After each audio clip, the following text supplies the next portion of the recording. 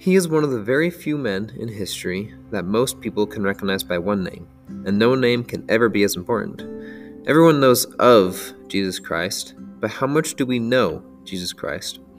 Join us as we dive deeper into his life, his teachings, and most importantly, his love, and together we can grow closer and build a personal relationship with him. This is Light of the World in Focus. Hello, and welcome to this week's episode of Light of the World in Focus. Thank you for joining us today, and I'm excited to cover the content that we have prepared for today. So, if you remember from last week, I had mentioned that we were going to discuss the miracle of the fishes and loaves, where Christ had fed 5,000 people with a very small amount of fish and loaves. And we were actually going to cover that last week, but we weren't able to during time reasons. And I promise we get to it this week, and we will. I'm actually going to push it off a little bit more. Don't worry, we'll still get to it today. It's just I wanted to format this week's a little bit different than usual. Usually I go chronologically or how it's laid out in Jesus the Christ. There's been a few exceptions, but that's usually what I do. This time we're actually going to jump into right in the middle of the story of the fish and the loaves. I know that sounds confusing, but I think it'll flow better. Just in case I don't have enough time today to talk about all that I want to, it'll be a better transition going into next week if we have to. So it'll make more sense, hopefully, as things go on. So we will just jump right into it. So there's two real parts to the fishes and loaves story. Of course, there's the first part where the miracle actually takes place, and then later the next day, that same group of people confronts him. And we're actually going to talk about what happens in between the miracle of the fishes and loaves and the next day when they find Christ again. And this is actually another really, really popular miracle. So it's like a 2-for-1 as far as popular miracles go. And so we'll just pick up from right after this last miracle. So everyone's dispersed, and what Christ does is he sends the apostles on a boat to cross the Sea of Galilee, and Christ was not with them, and they were a little bit hesitant to do so for some reasons that we'll talk about when we address the miracle in more detail. But they do. They follow the master's command, and they take off in the boat. Big problem arises, though, in the form of a storm. A big storm comes up and it's blowing them around. And they had gotten less than 4 miles on their course. And there was a strong headwind. The sails were not usable just with the wind, so they were rowing. That's the only thing they had was the power of pure muscle. And to turn back before the wind would have been terrible, because if you think about it, boats are only really aerodynamic or water dynamic one way. I guess it'd be hydrodynamic if I remember correctly. And so if you turn, so when it's facing the wind goes by it just fine, right? But if you were to turn sideways, it would flip you. I had a date out on a canoe once. We were fishing in a lake just for a day, and I had anchored, and the canoe just turned to go with the flow of the water. Well, we decided we wanted to head back, or at least change a new position. I don't remember, and so I started rowing. I got us turned sideways, and this wind and the waves picked up and nearly capsized us. And she was not too happy with me. I thought it was kind of funny. So I have a testimony of this. I thought it was just a funny little story to share. So yeah, they do not, because where I was just in this little lake in the mountains of Utah and could have swam to shore, they were 4 miles out. Basically would have been a death sentence. So, that was their plight. They were stuck out there. Well, Christ, it says in the fourth watch, and that's between 3 and 6 o'clock in the morning, Christ comes to their assistance. And he starts walking upon the waters, even in the midst of the storm, and starts walking towards the apostles. Well, they see this figure walking towards them, and they think, oh my gosh, it is a ghost or some spirit that is coming to attack us or whatnot. And so I would be a little bit afraid too. I'm not really used to seeing people just, strolling out in the water in the middle of a storm. That's some pretty rare occurrence, and so I don't necessarily blame them for being scared at first. And it must have been very relieving for them when they heard Christ's voice as he says, "Be of good cheer, it is I, be not afraid." And I wanted to take some time and talk about this miracle because it is rich with symbolism. And then we're going to go on to the next part, which some of you might be, if you read ahead, you know what's coming. But I want to talk about that last part, the be of good cheer, and we'll talk about it a little bit more later. But this is something that I've thought of, and the way he phrases it kind of sounds like a commandment, right? Be of good cheer. It is I, be not afraid.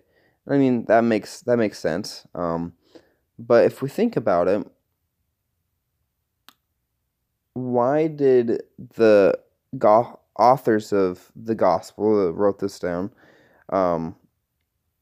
feel important to word it that way, or they wrote it down that way, or heck, why did even Christ phrase it that way? He could have just said, "It is I, be not afraid," right? The be of good cheer part. Well, I think they wanted to write down how it applies to us. And we'll get to this a little bit more in a little bit. But I think that one thing we might forget to not quite look at all the time in life is that Christ and Heavenly Father want us to be of good cheer. They want us to be happy. And in fact, it comes across here kind of like it's a commandment, right? To be happy. And if you look, where is the source of the happiness? It is I, be not afraid. The happiness in Christ. We just last week talked about how it's if you lose your life for the gospel's sake, you should find it, and we kind of talk about these, the attributes of being an apostle and maybe some things we have to give up and whatnot. It kind of sounded a little scary and intimidating, but we need to remember that Christ wants us to find happiness, and that happiness through Him and the gospel that He teaches. He wants us to be happy, and that's why He does a lot of what He does. And so we're going to talk about this a little bit more. I just wanted to give that a little time, and I'd like you all to ponder it and think about it too. Well, so Christ says this whole be of good cheer, it is I, be not afraid. And they must have been really relieved. And I'm sure Peter was really relieved. And as impulsive as Peter is and has been, he says, "Lord, if it be thou, bid me come unto thee on the water." And Christ said, "Okay, yeah, come on, go for it." And not his words, just my translation. Peter gets out of the ship and starts walking towards Christ. And it must be a really amazing experience, because I'm sure there was a little bit of doubt in Peter's mind. He's like, whoa, never in the history of ever has this worked for anyone. but I have the faith, and I'm sure it's just the relief that must have come from stepping out in the water and just having it be solid underneath him. We've just been such a rewarding, faithful experience. And then he starts to walk, and he starts walking towards Christ, but then the wind picks up and the waves raise, and he sees the storm, and he starts to sink, right? I'm not sure how fast he started to sink. I don't know if it was like instantaneous bloop or if it was like quicksand. I don't know. But he's scared and cries out for Christ to save him. And Christ catches him by the hand and says, "O thou little faith, wherefore did thou doubt?" And this story and this miracle is just so rich with symbolism. Some of it is some of it's kind of plain, some of it's takes a little bit more pondering to get to. But first I want to talk about the faith of Peter. I kind of alluded to it before. But we find here that Christ's ability to walk on water could work for others if their faith was there and it endured, right?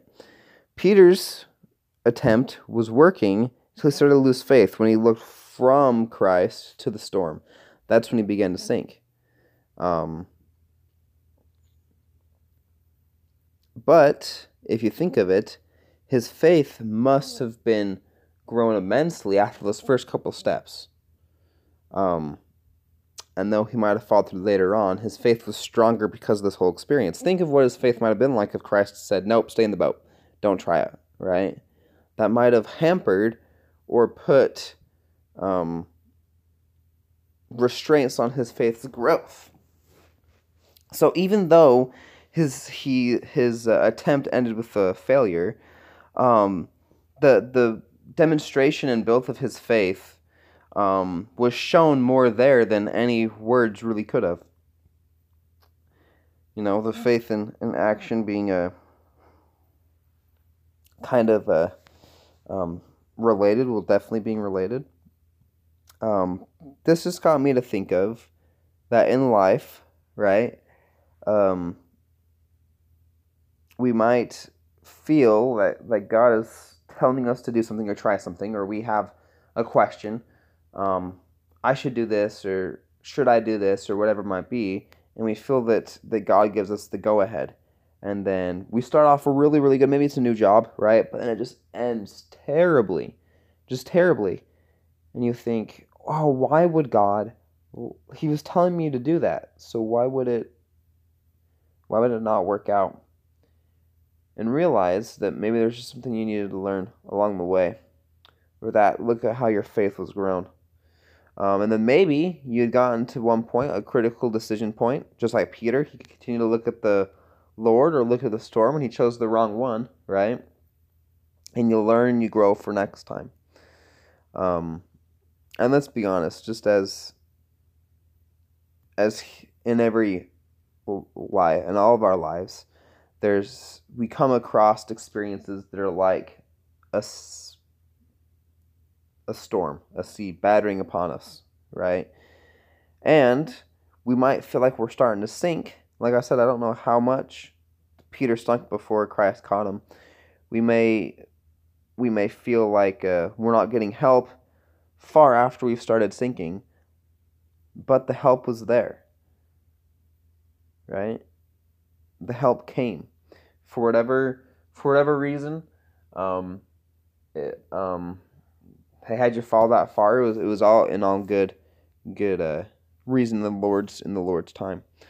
And so another cool thing is that if you remember,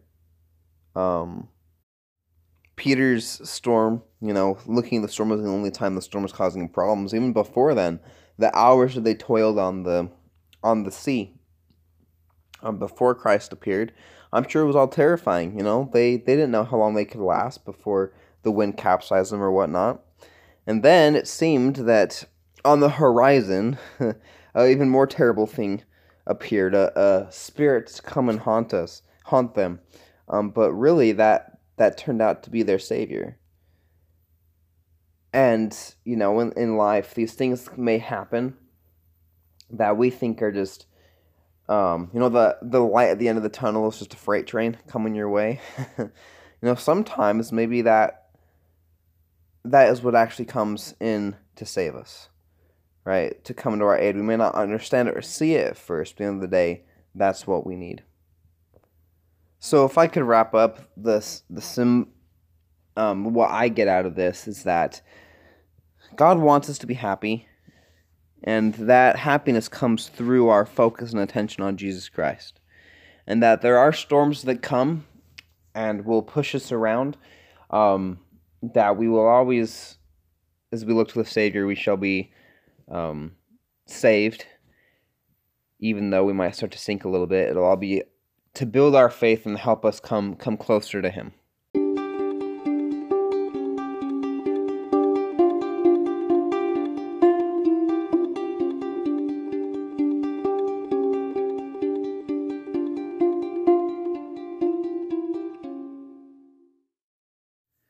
And now for the story you've all been waiting for a whole week since the last podcast.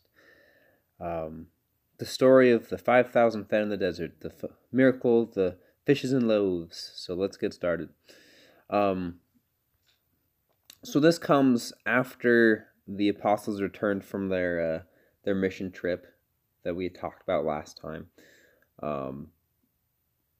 There's some stuff that happens in Jesus Christ between then. It's just, I think, like a page or so. I don't feel the overwhelming need to go over it and instead spend time on this. So you can go back and read that. Feel free. I encourage you to, actually. So, kind of going along, this first little font, kind of going along with what we had just talked about. The disciples come back from their missionary duties. We don't know how long they were exactly, but they all come back and they find Jesus, and he had drawn a great crowd, a great multitude around them, and so they had a little opportunity of privacy with the Lord, because there's many people. It says in the scriptures, "For there were many coming and going, that they had no leisure so much as to eat." And so Christ was really busy, and they went from work to more work. They come back, and it's still business as usual. But, and this is what I said, kind of going along with what we had talked about just recently, the Lord extends them an invitation at this, and He says, "Come ye yourselves apart into a desert place and rest a while."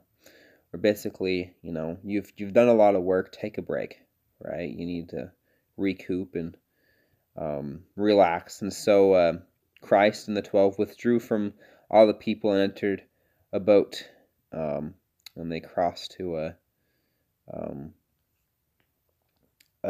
kind of more wilderness spot away from people where they could rest and relax. And how this applies to us is that, kind of like I said before, Christ wants us to be happy, right?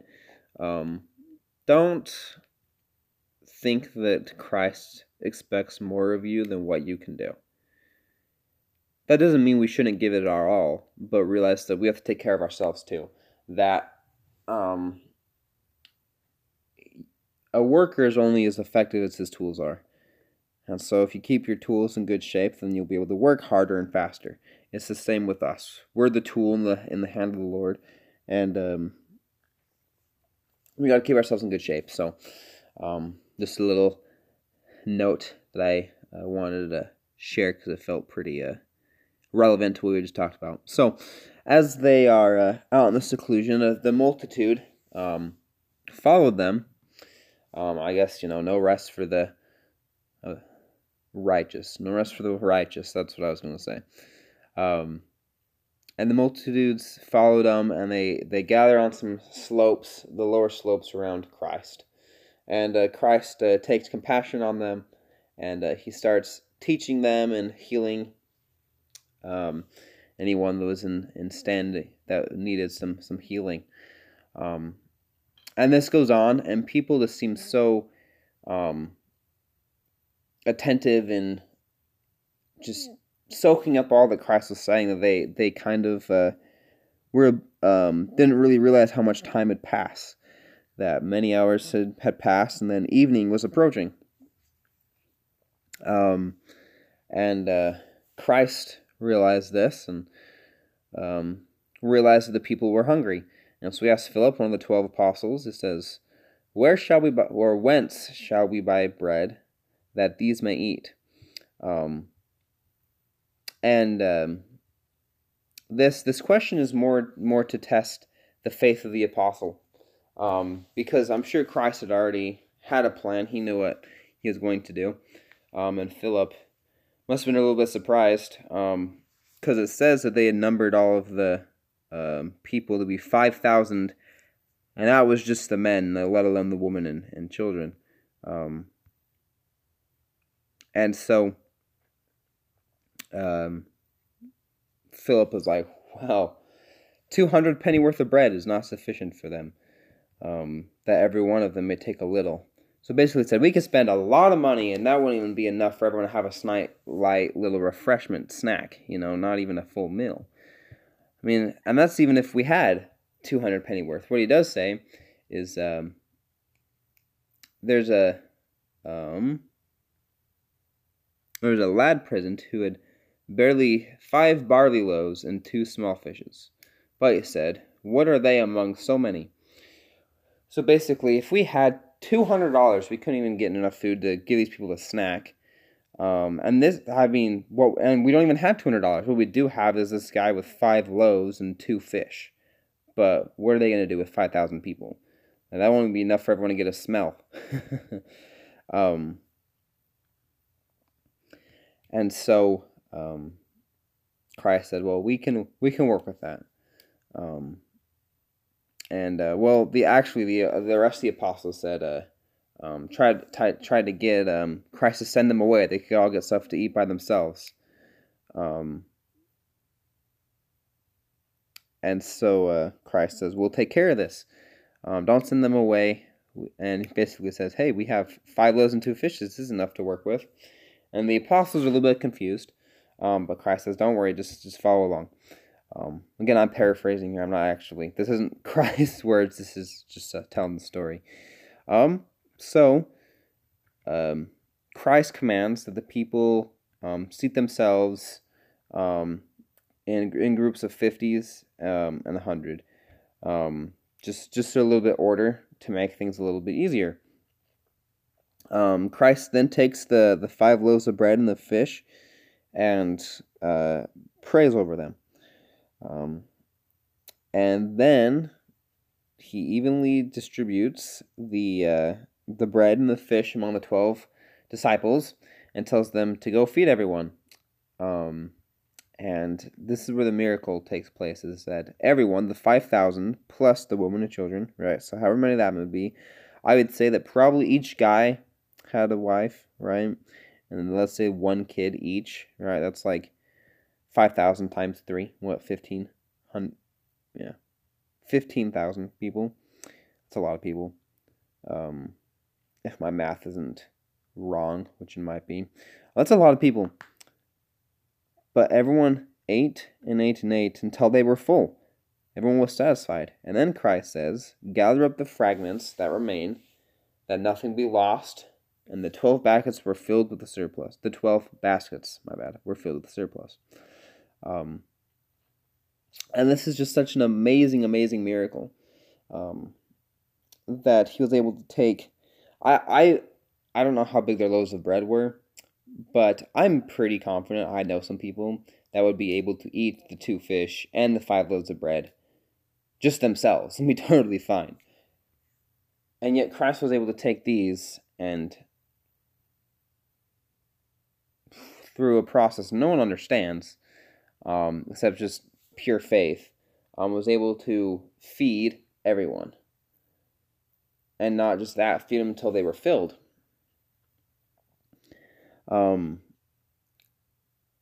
It's just so very impressive. And no one really knows how that happened, but that's not the point. There's lots of points in my mind of ideas, more appropriately. There's multiple ideas and principles we can pull out of this story.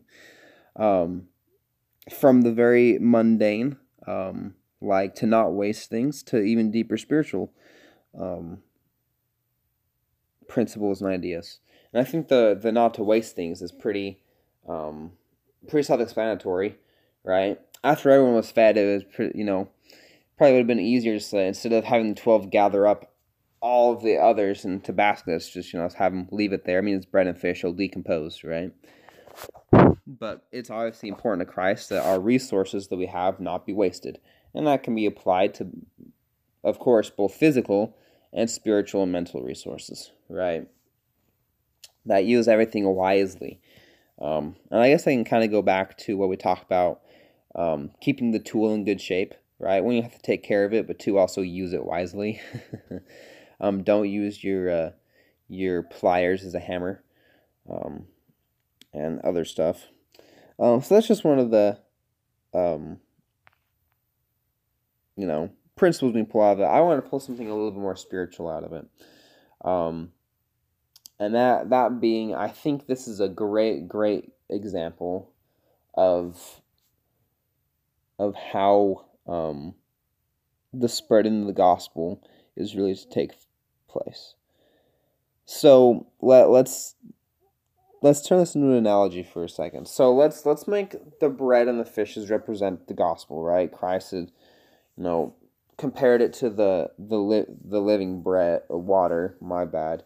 To a lot of physical things. So let's say that this and the gospel is provided to us through Jesus Christ. That's the original source.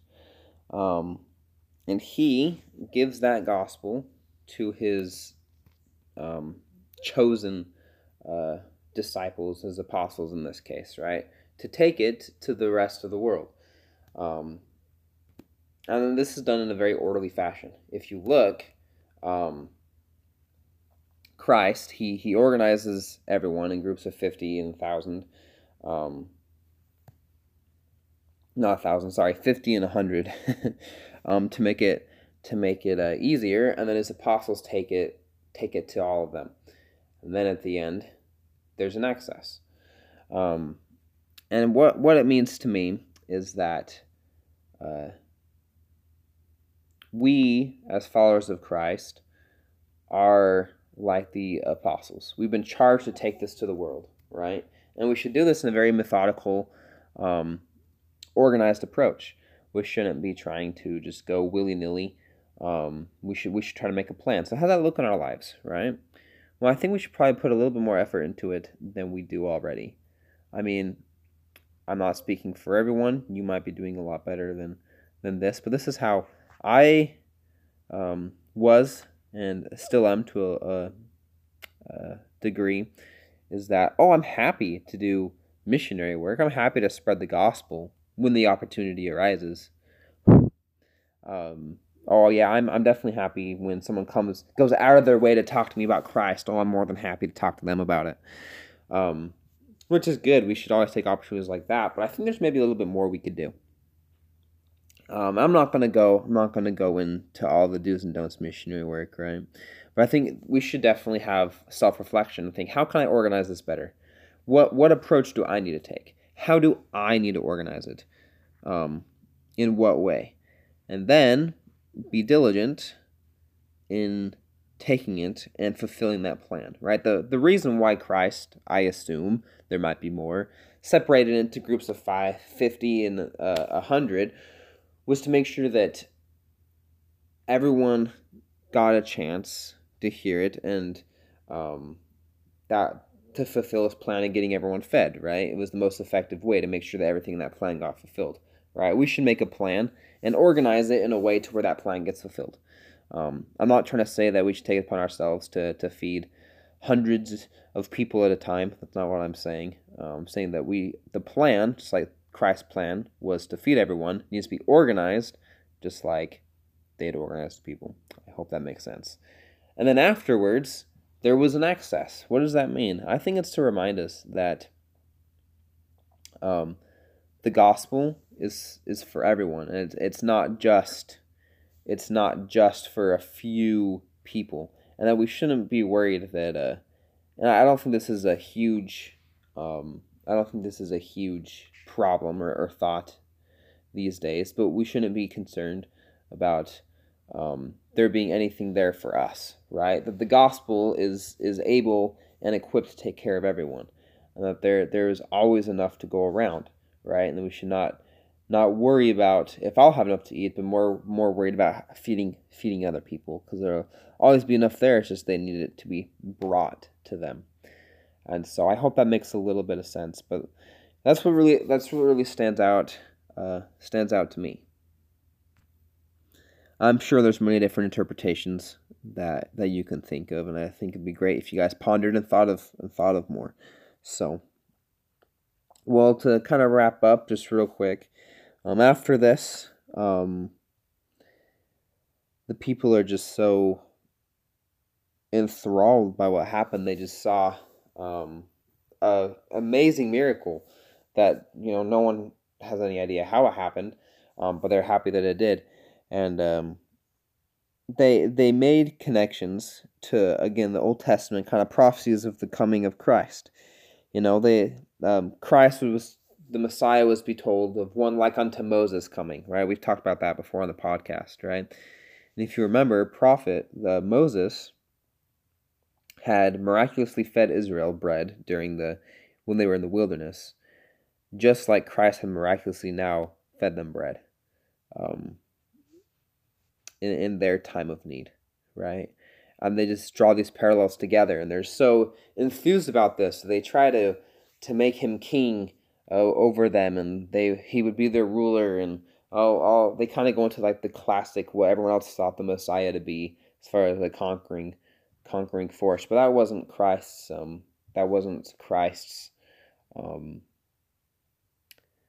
plan. And so what he does instead is he sends the apostles away, and they're a little bit hesitant to go because they have this kind of this rowdy crowd trying to force Christ to be their king. But no, he makes them depart on the boat. We know how that ends, and he goes to find a quiet place where he can remain most of the night in prayer, which I think is really cool to see Christ's emphasis on prayer. And that, of course, I think really easily applies to a principle we can learn about prayer. I'll let you guys go and find it. I shouldn't have all the fun. So, and then from that, we already picked it up. So we are out of time now, and so we'll have to end it there.